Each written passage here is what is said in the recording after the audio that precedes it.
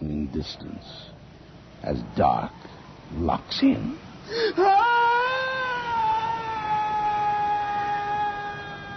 Nightfall.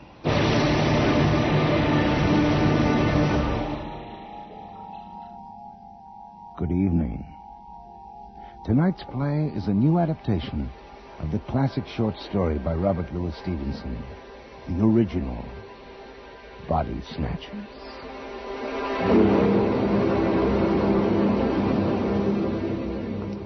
Down the close and up the stair, Bud and Ben wi' Burke and Hare.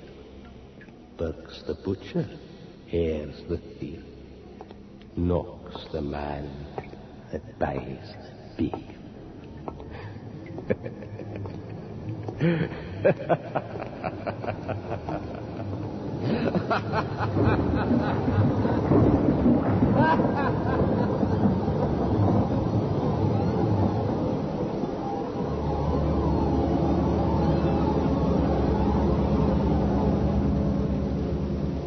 It is 30 years since I last saw that kind of beef, lying still, oh, so still on its slab.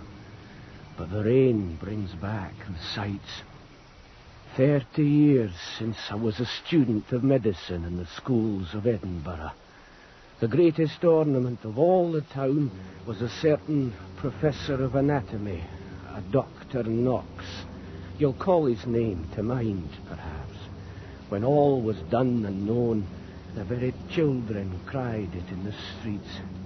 And he, God help me, he picked me for a likely lad.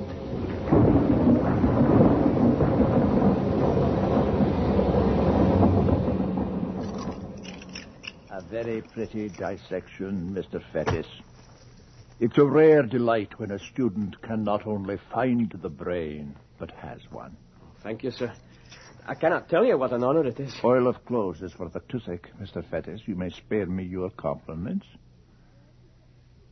I have decided to appoint you second demonstrator, which is to say sub-assistant for the anatomy class. Well, thank you, sir. You'll be responsible to Mr. Wolfe McFarlane here, our demonstrator. The two of you are acquainted, I believe. We shall know each other better, sir. Congratulations, Fettis. Thank you, McFarlane. I swear I'll give you no cause for regret, Dr. Knox. You'll be moving your lodgings, Mr. Fettis, to nearby here at the Close. We sometimes have night business, and you'll need to watch sharp for the call. Night business, sir. Come now, Mr. Fettis. You know as well as I do that our only legal cadavers come to us from the public hangman. Be he never so busy, he couldn't supply the half of our needs. But there are always the poor. But ask no more questions for conscience' sake. McFarlane, instruct your assistant. Yes, sir. You'll move here tonight, Fettis, and remember... Sir? Be ready for visitors.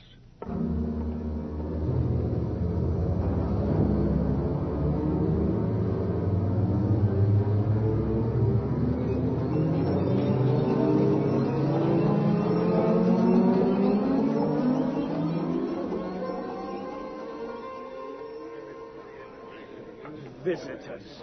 Did you hear old Knox say visitors in the night? And I not ready for them, does he think? He'll be as ready for them as ever you were for a wench, Fettis. Speaking of which, observe. Our fair serving maid, succulent Jane Galbraith. Oh, Jane? Everybody's Jane. Observe Miss Galbraith as she negotiates her way among the tables laden with tankards and bottles. I observe a fine behind her. Imprecise, lad, imprecise. You actually observe the relation of her gluteus maximus muscles to her sacrum and coccygeal bones. How is the latter shift vertically? Yeah, the former flex and bounce horizontally. Bravo, laddie. You have observed how Latin may decorate a tart, eh? Take your degree. Oh, take your degree. Oh, Louis, Fergus. I Well, what are you doing with such black company as McFarlane there? One look at his viper eye, and I feel somebody's footsteps walking on my very grave. Well, I'd rather walk to a warmer place for laying you down, Jane. Come be sexton in my churchyard when you will. Well, all right, yeah, I'll do that. Resurrection men. What you saying? Grave robbers. You know, Fetus, our Lord's remains would be precious little use to us. What are you saying, man? Aye, man.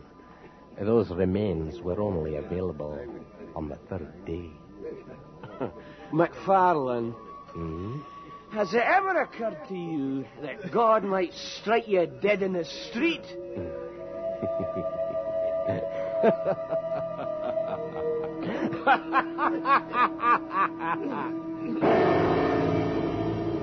But God and his angels slept, and so did I, until one night, in the blackest dark before the dawn, the promised visitors arrived at last.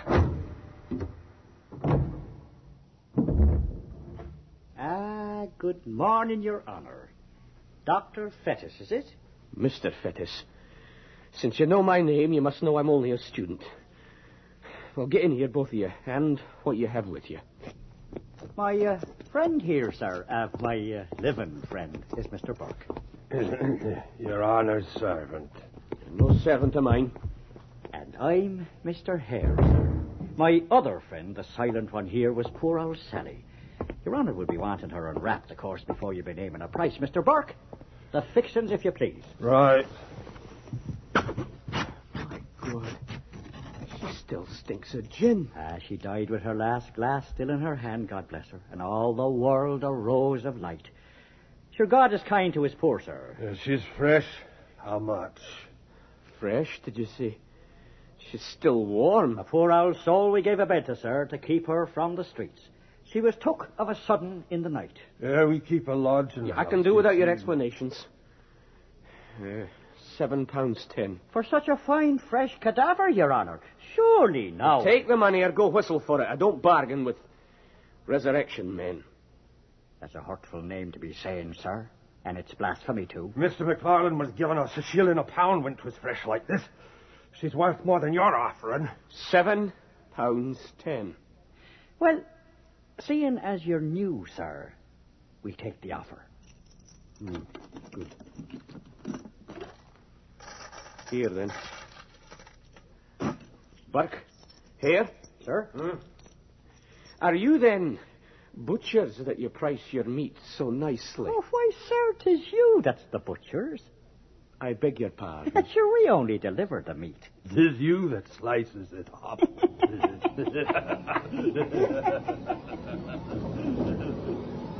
I barred and bolted the street door behind them. And then I went and was sick below the stairs. My accommodation itself was lofty and spacious, but as the weeks went by, the very walls closed in about me, breathing complicity with empty graves. And more.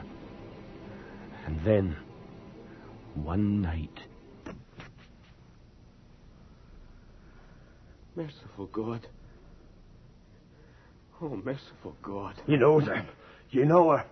Surely not, sir. That's Jane Galbraith. She was alive and hearty yesterday. It's impossible she can be dead. Sure, sir, you're mistaken entirely. I know her, I tell you. And what's wrong with her neck? It's impossible you should have got this body fairly. Well, now, Mr. Fetis, that's a dangerous accusation to be making. A very dangerous accusation indeed. We dug her up. 6 feet under she was. It's you that's so firm they be fresh, Mr. Fetis. A body you ordered, a body you got. A bargain's a bargain. And you'll notice Mr. Burke is between you and the door. So best you pay up straight now.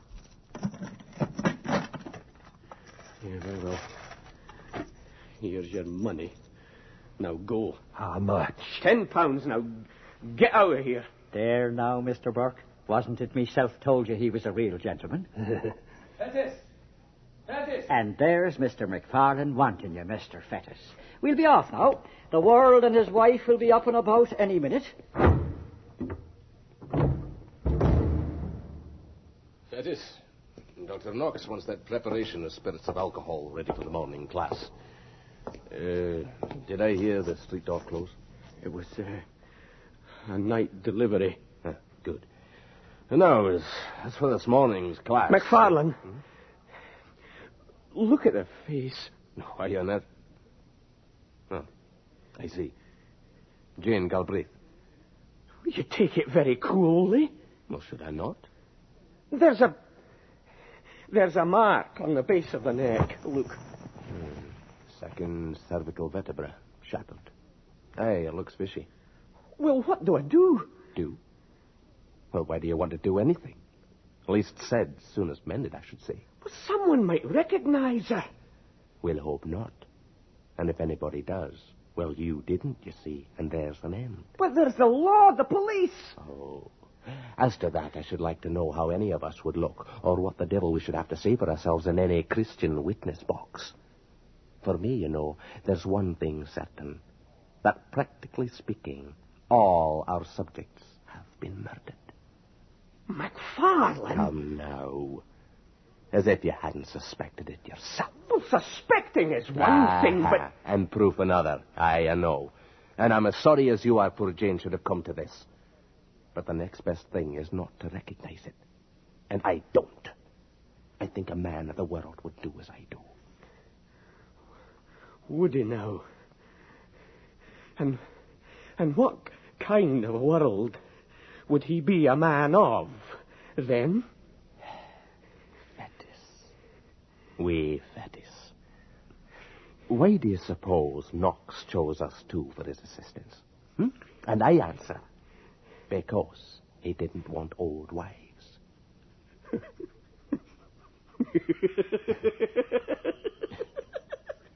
Old wives! Old wives! There's my lad. A man of the world must take his humour where he finds it, eh? God in heaven, who's that? Quick, cover her up and take hold of your nerves. Who is it? It's me, Richardson. What the hell do you want? You know anatomy class doesn't start for 2 hours yet. Let him in, man. Let him in. What? Little Richardson won't bite. And we are here to help the students.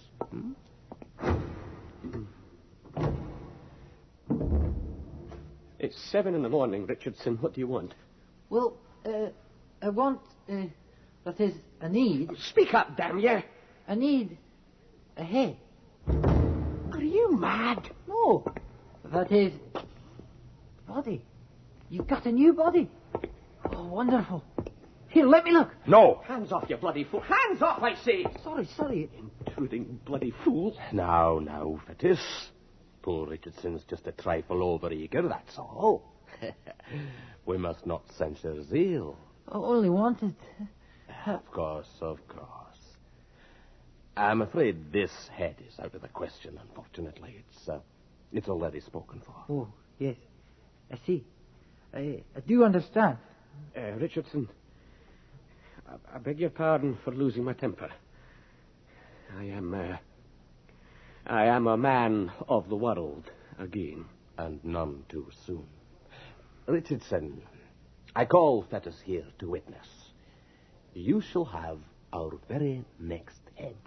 I shall. As I am an honest man. Oh, Mr. McFarlane, thank you. A head all for myself. My very own head. In a day, in but one day, Jane Galbraith was disposed of in the usual way. And I hardened my heart and drank o' nights as hard as ever I worked by day.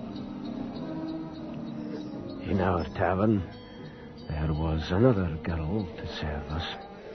And one night, beside McFarlane, there sat a stranger, a small man, very pale and dark, we black eyes. He did not improve upon acquaintance, but he exercised a very remarkable control over McFarlane. Leave already? But a pup, Toady dear. The night is but a pup. Come along now. Order your friend Fettes here another nip of whiskey. Order up, Toady.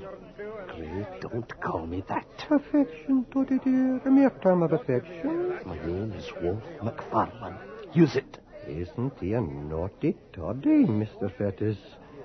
Landlord, another rum and water for me and a hot toddy for Mr. McFarland here. And bring him the bill. Aye, sir. You use that name again. Mr. Fettes, you mean to say that darling Toddy here has never mentioned me? Never once? Well, no, sir, not that I recall. Toddy dear, I'm hurt. Worse than hurt. Offended. After all we've been through together. Hold your tongue, Gray. He and I share certain common pleasures, Mr. Fettes. At least I provide, and he enjoys them. Huh? Shut up, damn you! Never told you about those, I'll wager, has he, Mr. Fettes? You see, little... McFarlane, for God's sake, man. Do not fret yourself, Mr. Fettes. He and I often exchange these little love taps, but he finds them costly. Yeah, Toddykins? Landlord, your lamb and venison dinner with all the trimmings and the best wine in the house. The bill to my purple-faced friend here. Aye, sir. Look at him, Mr. Fettes. He hates me, you know. See how my little darling hates me. Have I spoiled your appetite, Toddy? Why, no, Gray. As a matter of fact, you've just given me one. By the time we separated, Gray was incapably drunk, and I tottered home myself with devious footsteps, dimly wondering that McFarlane was still cold sober. Next day he was absent from class, and I chuckled to myself. Yes, I actually did that. To think of poor Toddy still squiring the intolerable Gray from tavern to tavern. By evening I was still a wee bit fragile, do you see.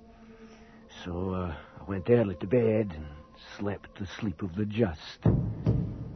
Until... I'm coming. Damn you, I'm coming. Please, dear Lord, let there be honest earth on this one. McFarlane, you? Me. Have you been out alone? You might say I have. Now stop staring and give me a hand. Digging up a grave by yourself? How in heaven's name did you manage it? Never mind, damn you. Up on the slab. Here, I'll get the door. But where and how did you come by it? I'm as strong as you, but I'd never... The bolt, you bloody fool! I was just going to snap it, McFarlane. What the hell's the matter with you? Oh, I'm sorry, Fettes. My nerves are playing me up. I'm much better now. Well, you'd best be home to bed then, and let me get back to mine.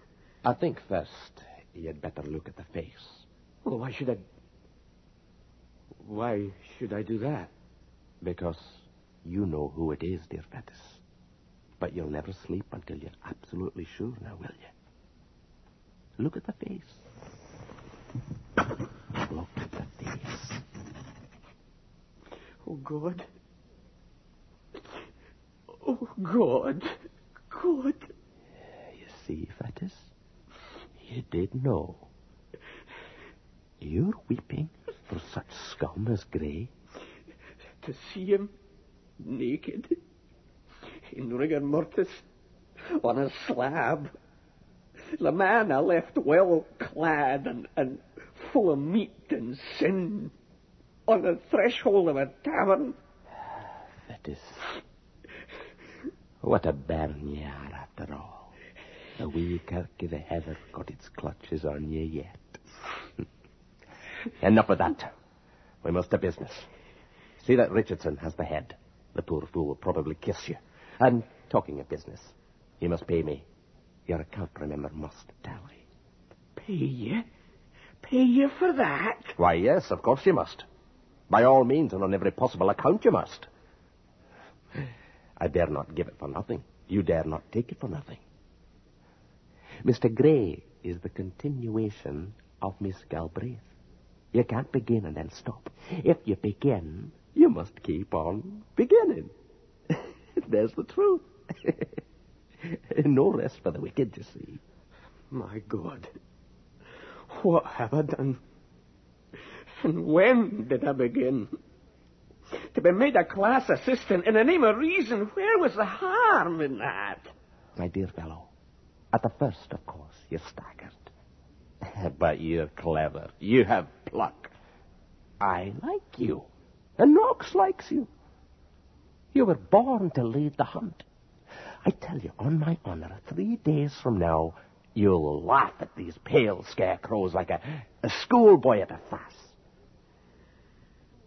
You'd better go home to your bed, Mr. McFarlane. I'll get Gray ready for the students in the morning. Above all else, Mr. Fettes, the head to little Richardson. Did you see his eyes when I promised it? Do you think anyone will recognize Gray? Not 5 minutes after Richardson's first cut.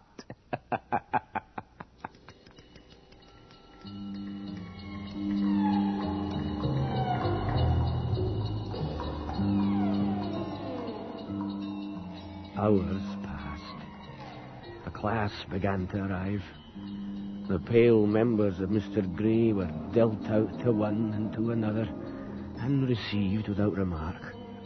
Richardson tasted at last the joys of heaven. Such a head, Mr. McFarlane.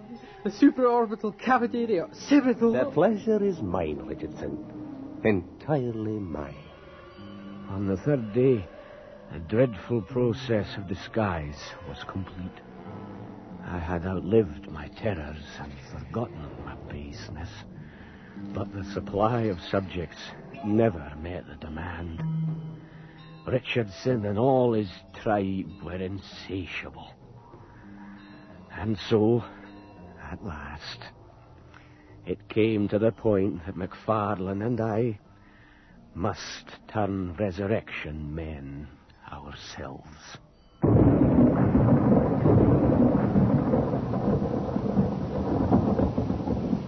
Like vultures on a dying lamb, we came down in rain and darkness on a coffin in the lonely rustic graveyard of Glencourse. The old wife of a farmer, who'd been known for nothing but good butter and a godly conversation, was to be rooted from her grave at midnight and carried, dead and naked, to that faraway city she had always honoured with her Sunday best. The place beside her family was to be empty till the crack of doom.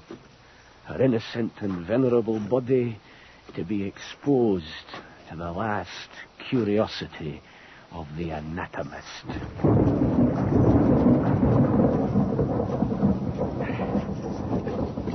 Almost there. A little more. Damn it to hell! The lantern's gone out. How are we going to get a corpse up in pitch darkness? To hell with the darkness. The less to see, the better. We don't need light to break her open. Damn it. Now let's get her out into the carriage.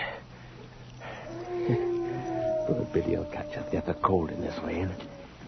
What the hell's got into the dogs? Never mind the dogs. Get her under the shoulders. I'll take care of the feet. God, she's heavy for... McFarlane. What is it now? This This is not the body of a woman. Superstitious fool. Feel it, you can... The chest. As flat as any table. Feel the width of the shoulders. I have matches here somewhere. Uncover the face. I'll get a light under my coat. Here. Now let's get a good look at the picture. So...